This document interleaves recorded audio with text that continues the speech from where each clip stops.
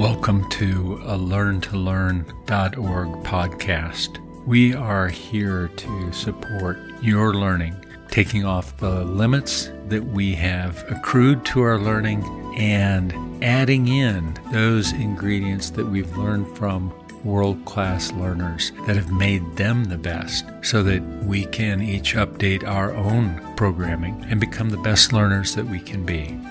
We're really glad that you're here to share some time with us. We hope that this brings you exactly what you need today to better engage in your life and your learning.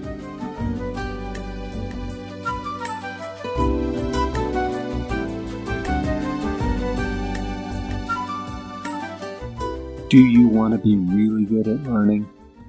One of the most important things is that the learning is meaningful. If what you're learning about doesn't have significant meaning to you, your brain won't really encode the learning. It won't encode the memory. It won't recognize that input as significant to you and will treat it that way.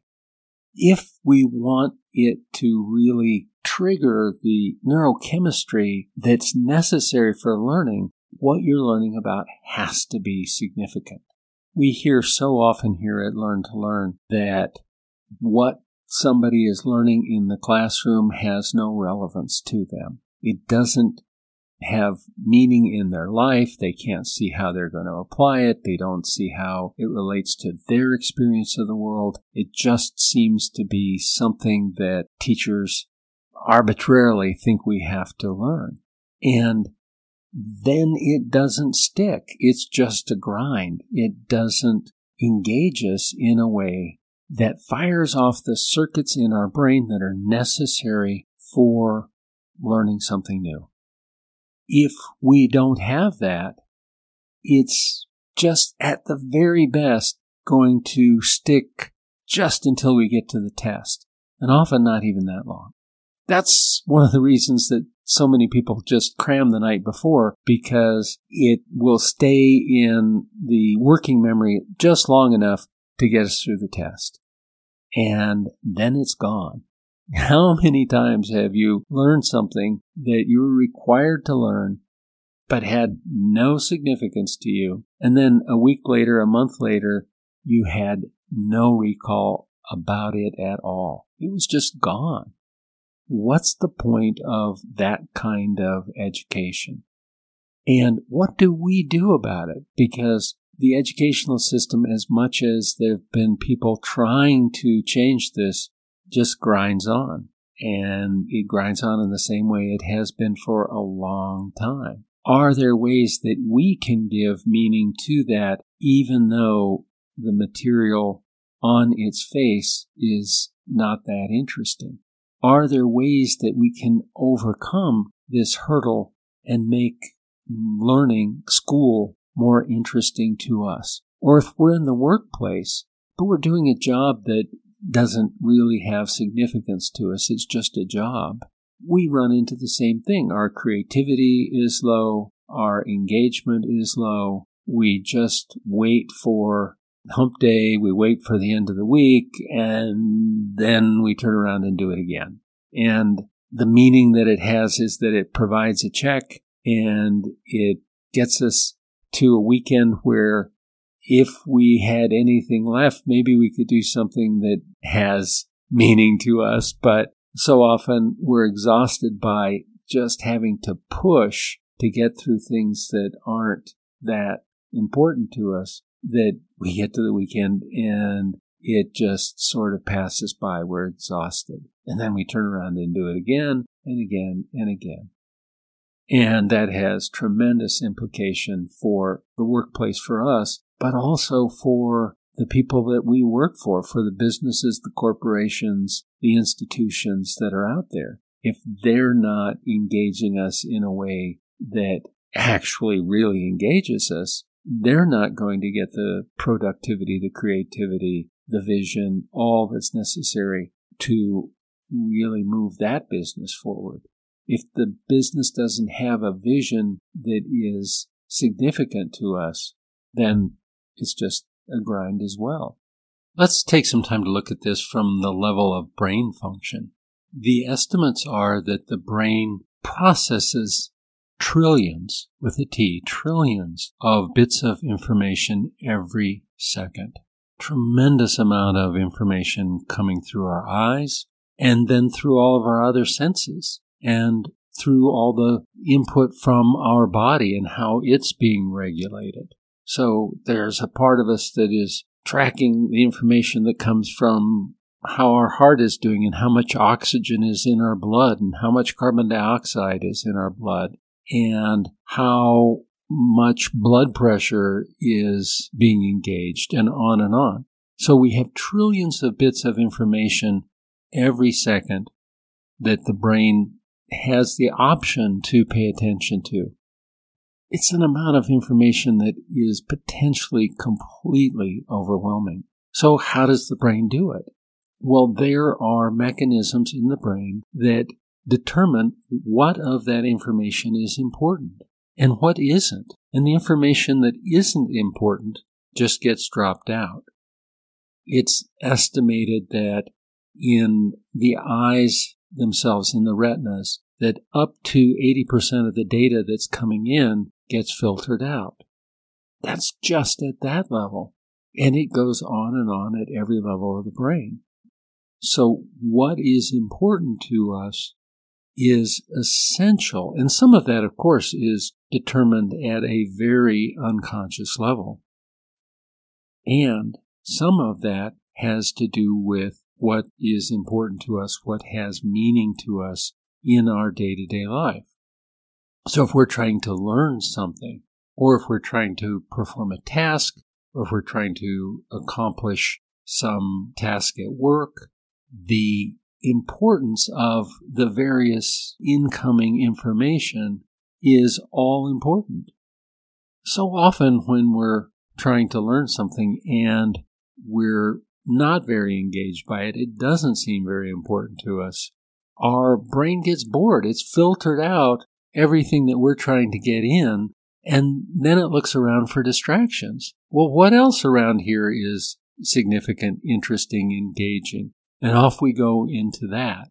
A while later, we notice my eyes have just been moving over the material, and I don't even know what it said, or all the other variations and versions of that. Because for whatever reason, if that information isn't important, we don't take it in. It doesn't get coded in our brain. Literally, the biochemistry of our brain doesn't get engaged in a way that processes that information and that puts it into working memory, or if it's significant enough, into long-term memory. So without the importance at that level, it all just passes us by. Let's look a little more deeply into this. So let's say we're sitting in a classroom and we're being fed data that our teacher, professor thinks that might be important for the subject. It's something that for them personally maybe interests them, and they are putting it out in some fashion that gets the job done but doesn't really have meaning to you, doesn't engage you, doesn't interest you, but you know that somehow you have to remember some of this for an upcoming test. We will tend to keep that information more often in our working or more short-term memory. But if it doesn't have a deeper relevance to us, if we haven't engaged in learning about this, if it doesn't have a more broad meaning, if there aren't already structures in our brain where related things have been stored, it tends to get dumped after some time. Our working memory, we tend to think, holds 7 plus or minus 2 bits of information at any given time. And once that limit has been reached, if we try and put in something else, our tendency is to drop some of what we already have in there, unless we've already been interested in it, unless elsewhere in the brain there is already a repository of information, if you will, that is somehow connected to this, that somehow has had relevance to us in the past, and we can go, aha, this thing that I'm just hearing, this thing that I'm just learning, that connects to this other thing that I know and fills it out more, and I am interested in that. Then our brain will tend to select that out and code that into more long-term memory. Without that, there's a good chance that it won't do that. We've covered a lot of techniques in other podcasts about how to get that job done. We've talked about question to ask in the background of, what is this like? That gets our brain to search for other data points, other understandings that we've had in the past that in some way are parallel, metaphorically similar, or in some way connected with this. And if we have that, our brain tends to find that new learning as meaningful and then sets it up to be coded into long-term understanding, long-term memory. If we think about times in the future where we might use this information and how we might use it, then the brain will do the same thing. It'll go, aha, this has relevance in this other area. And I can use that next week, next year. I can use that in my profession. In the studies that have been done in regards to this, one of the important factors in incorporating new learning is emotion. We have to have some positive feeling about this. We have to have some real response to what it is we're learning to change, to engage the neurochemistry in such a way that the brain codes this information. If we're walking down the street with a friend and they start going on about all the interesting cars that pass by and all the data about each of those cars and how many horsepower they have, how much torque they have, what the engine construction is like, and all that, and we have no emotional response to that, it's just going to be data in and data out. But if for some reason that really interests us, that will engage the neurochemistry in the brain because of the emotion in a way that that information, that perspective will get uploaded into our system. If they're talking about baseball statistics and we're really into that, that's going to go right in. It's going to have prior relevance. It's going to hook up to that. We're going to be thinking about, oh yeah, and in the upcoming season, that will mean this and this and this. And when this batter comes up, I know that they are batting a 345 or such. And that's going to stay with us. If we don't have that, it goes nowhere. It just goes in one ear and out the other, as we would say. So the importance of emotion and feeling around these things is quite important. And some of that has to do with how much our body gets engaged, because so much of our feeling and emotion comes up out of our body. So if we're just sitting in a classroom being a still brain sitting there listening to a talking head, and there's not much charge around that, not much emotion, the chance, unless what they're talking about is highly relevant to us and exciting to us, it's going to, again, just go in and go out. Emotion, from our point of view, is in a sense an evaluative response.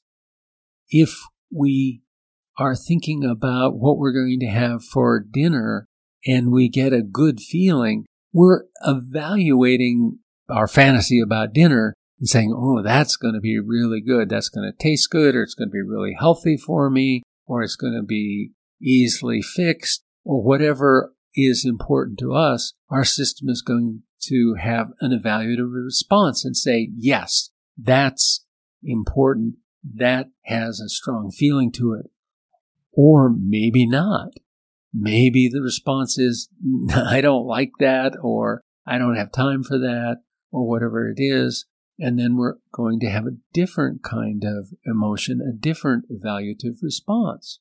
You'll see as we go how this plays into strategies for increasing our learning, even in spite of how much teaching is done or how things are sometimes handled in corporations when we're sitting in a meeting or when we're working on a project for the corporation.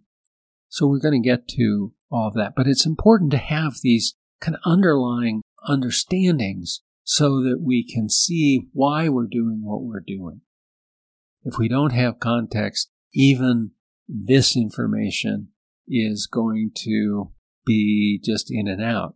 We want to show you why these perspectives have significance for you and then what to do with them. Let's think for a moment here about what happens when everything's working well in the brain.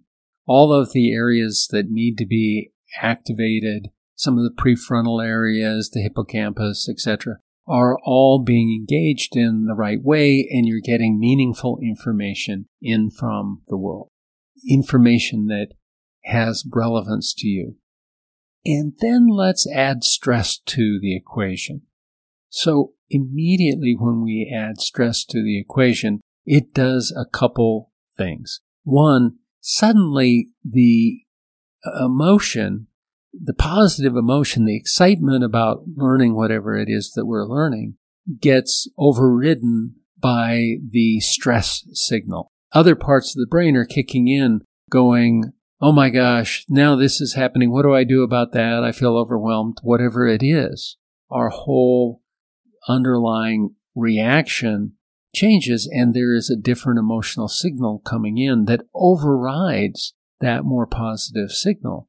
And in that, then, the positive feeling that is necessary to engage learning, to encode that information in long-term memory and such, gets disrupted.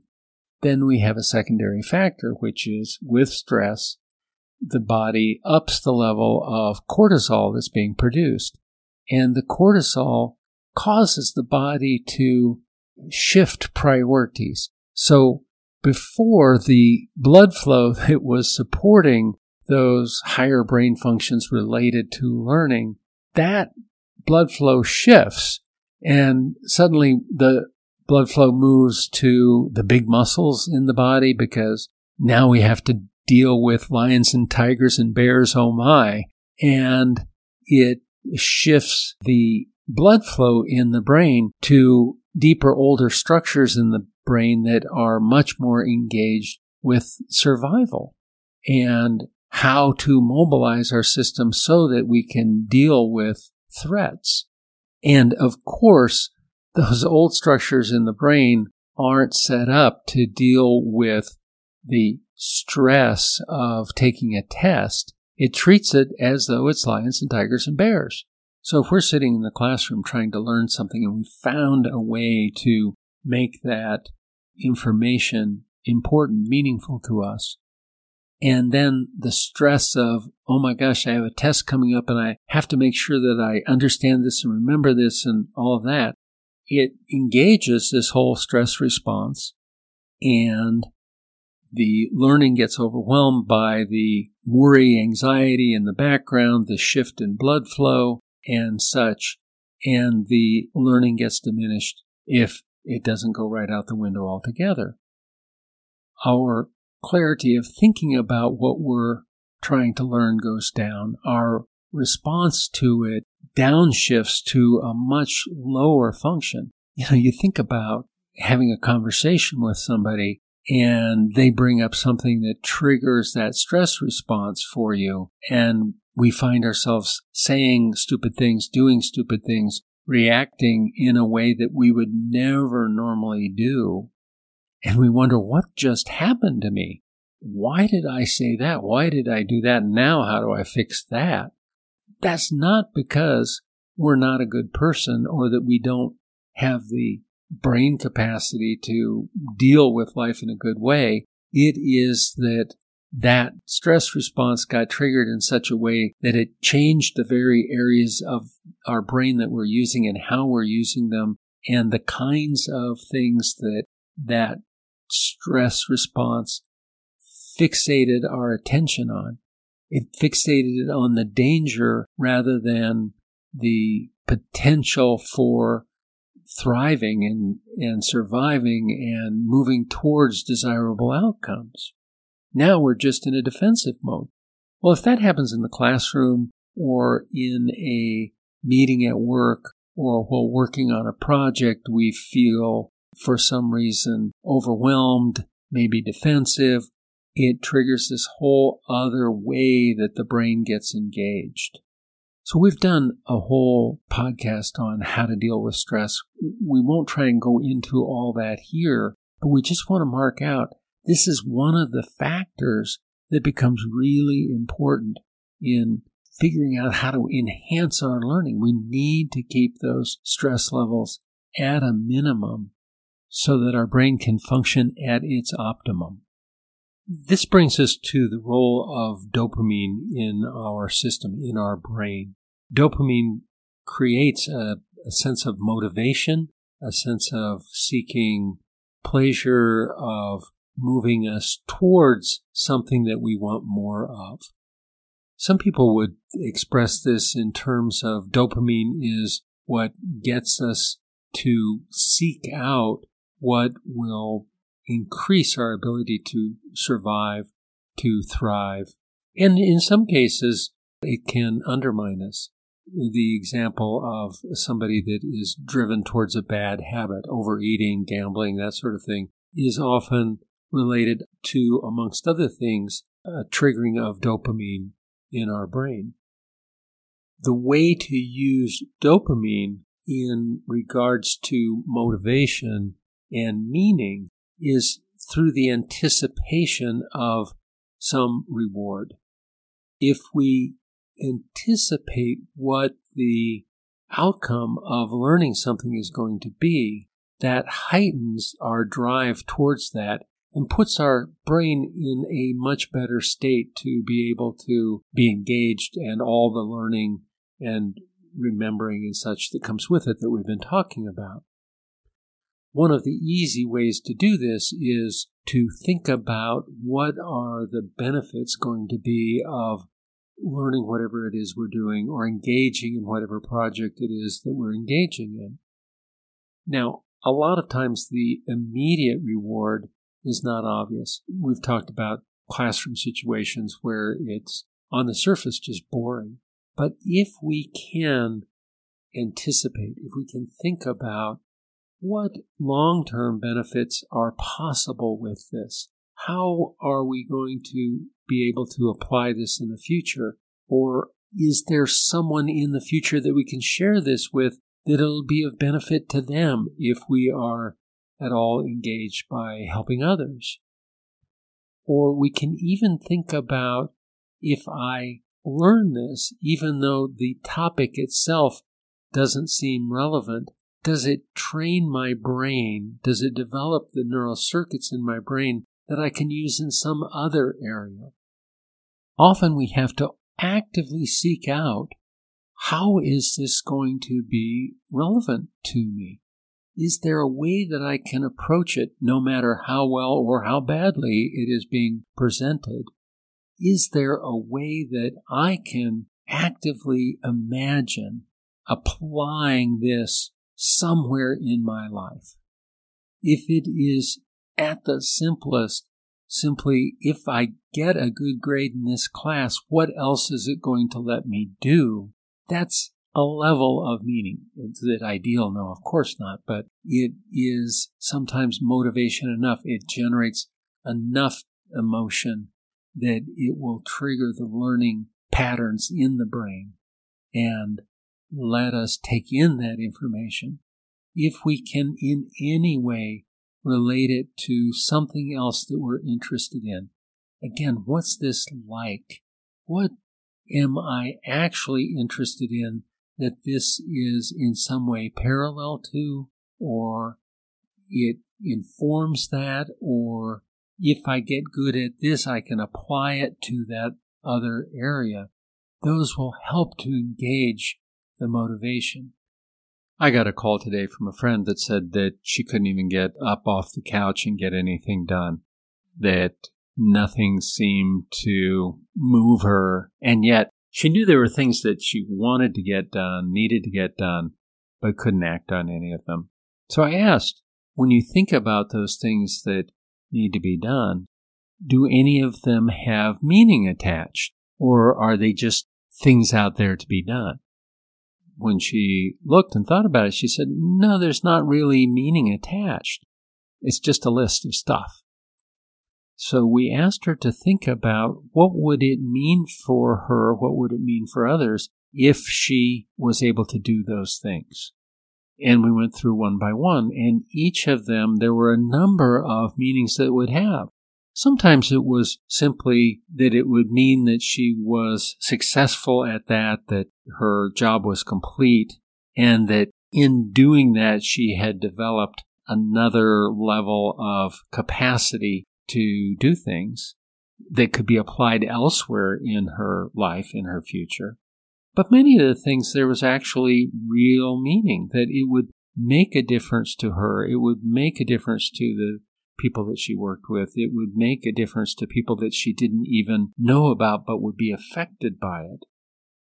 With that, it was easy to get up and engage in a way that, again, had significance to her, that had a sense of purpose, that made her feel like what she was doing in her life was purposeful and was worth engaging in.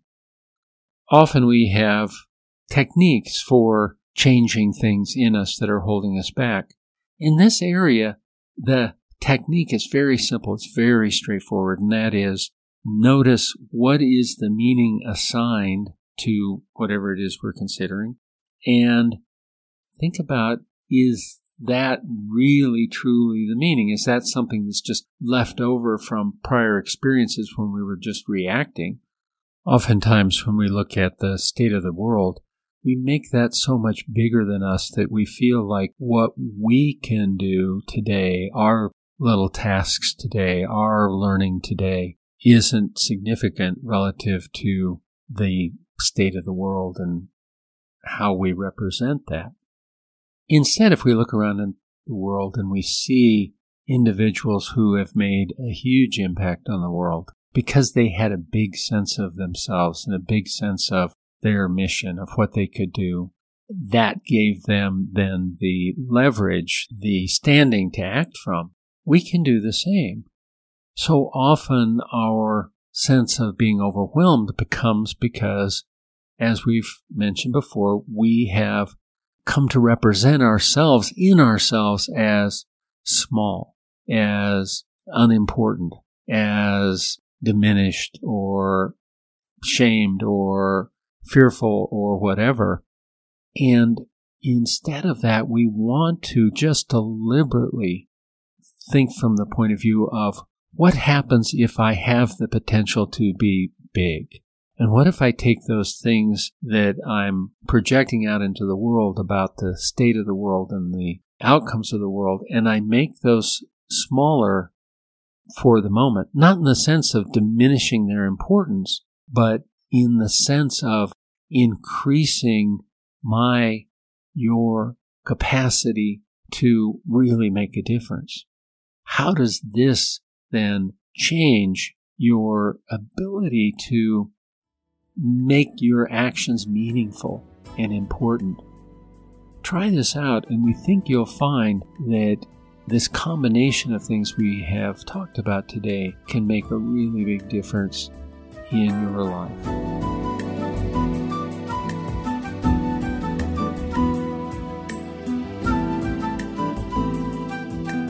Thank you for listening. Our purpose is supporting your capacity to learn and to attain all that you can imagine.